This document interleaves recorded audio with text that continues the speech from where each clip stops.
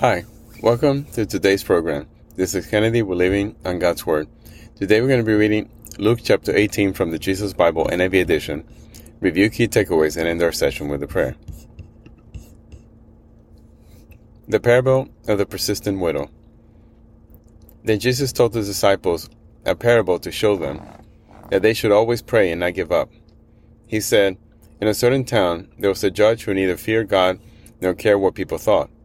And there was a widow in that town who kept coming to him with a plea, "Grant me justice against my adversary." For some time he refused, but finally he said to himself, "Even though I don't fear God or care what people think, yet because this widow keeps bothering me, I will see that she gets justice, so that she won't eventually come and attack me." And the Lord said, "Listen to what the unjust judge says. And will not God bring about justice for his chosen ones, who cry out to him day and night? Will he keep putting them off? I tell you, he will see that they get justice, and quickly. However, when the Son of Man comes, will he find faith on the earth?" The parable of the Pharisees and the tax collector. To some who were confident of their own righteousness and looked down on everyone else, Jesus told this parable. Two men went up to the temple to pray, one a Pharisee and the other a tax collector.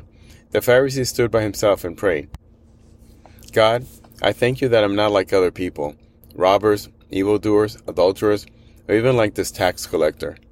I fast twice a week and give a tenth of all I get." But the tax collector stood at a distance. He would not even look up to heaven, but beat his breast and said, "God, have mercy on me, a sinner." I'll tell you that this man, rather than the other, went home justified before God. For all those who exalt themselves will be humbled, and those who humble themselves will be exalted. The little children and Jesus. People were also bringing babies to Jesus for him to place his hands on them. When the disciples saw this, they rebuked them. But Jesus called the children to him and said, "Let the little children come to me, and do not hinder them, for the kingdom of God belongs to such as these.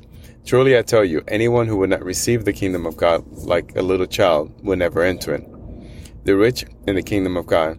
A certain ruler asked him, "Good teacher, what must I do to inherit eternal life?" "Why do you call me good?" Jesus answered. "No one is good except God alone. You know the commandment. You should not commit adultery. You should not murder. You should not steal. You should not give false testimony. Honor your father and mother. All these I have kept since I was a boy," he said. When Jesus heard this, he said to him, "You still lack one thing. Sell everything you have and give to the poor, and you will have treasure in heaven. Then come follow me." When he heard this, he became very sad, because he was very wealthy. Jesus looked at him and said, "How hard it is for the rich to enter the kingdom of God. Indeed, it is easier for a camel to go through the eye of a needle than for someone who is rich to enter the kingdom of God." Those who heard this asked, "Who then can be saved?" Jesus replied, "What is impossible with man is possible with God." Peter said to him, "We have left all we had to follow you." "Truly I tell you," Jesus said to them, "no one who has left home or wife or brothers or sisters or parents or children for the sake of the kingdom of God will fail to receive many times as much in this age, and in the age to come, eternal life." Jesus predicted his death a third time. Jesus took the 12 aside and told them, "We're going up to Jerusalem, and everything that is written by the prophets about the Son of Man will be fulfilled. He will be delivered over to the Gentiles. They will mock him, insult him, and spit on him. They will flog him and kill him. On the third day he will rise again." The disciples did not understand any of this. Its meaning was hidden from them, and they did not know what he was talking about. A blind beggar receives his sight. As Jesus approached Jericho, a blind man was sitting by the roadside begging.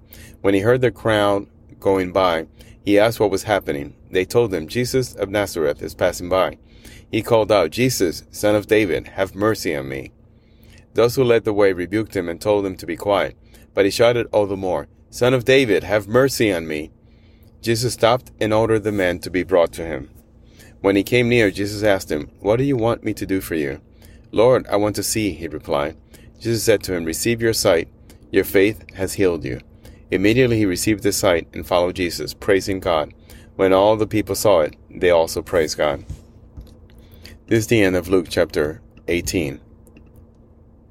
So here we see many parables: the parable of the persistent widow, the parable of the Pharisee and the tax collector, the Pharisee who exalted himself, and the tax collector who humbled himself and called himself a sinner, the little children in Jesus, the rich in the kingdom of God, how it will be harder for a rich person to enter the kingdom of God than for a camel to go through the eye of the needle, because of our love for the material things and our inability to let it go.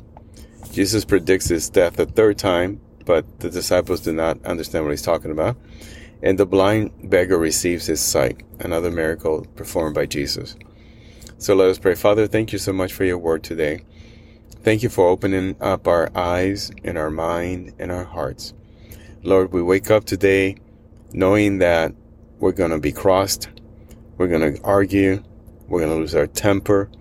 We're going to talk to others and we won't understand each other. We won't understand them. They won't understand us. But Lord, we persist. We know this is the norm. We know this is how life goes. This is the rhythm that we follow day in, day out. But Lord, we believe that with your help, with the power of the Holy Spirit, we can arrest that rhythm, that pattern. We can make it stop. We can resist giving in to the easy response, to engaging in a fight and reciprocating the bad and the evil that is done to us. Lord, let us resist.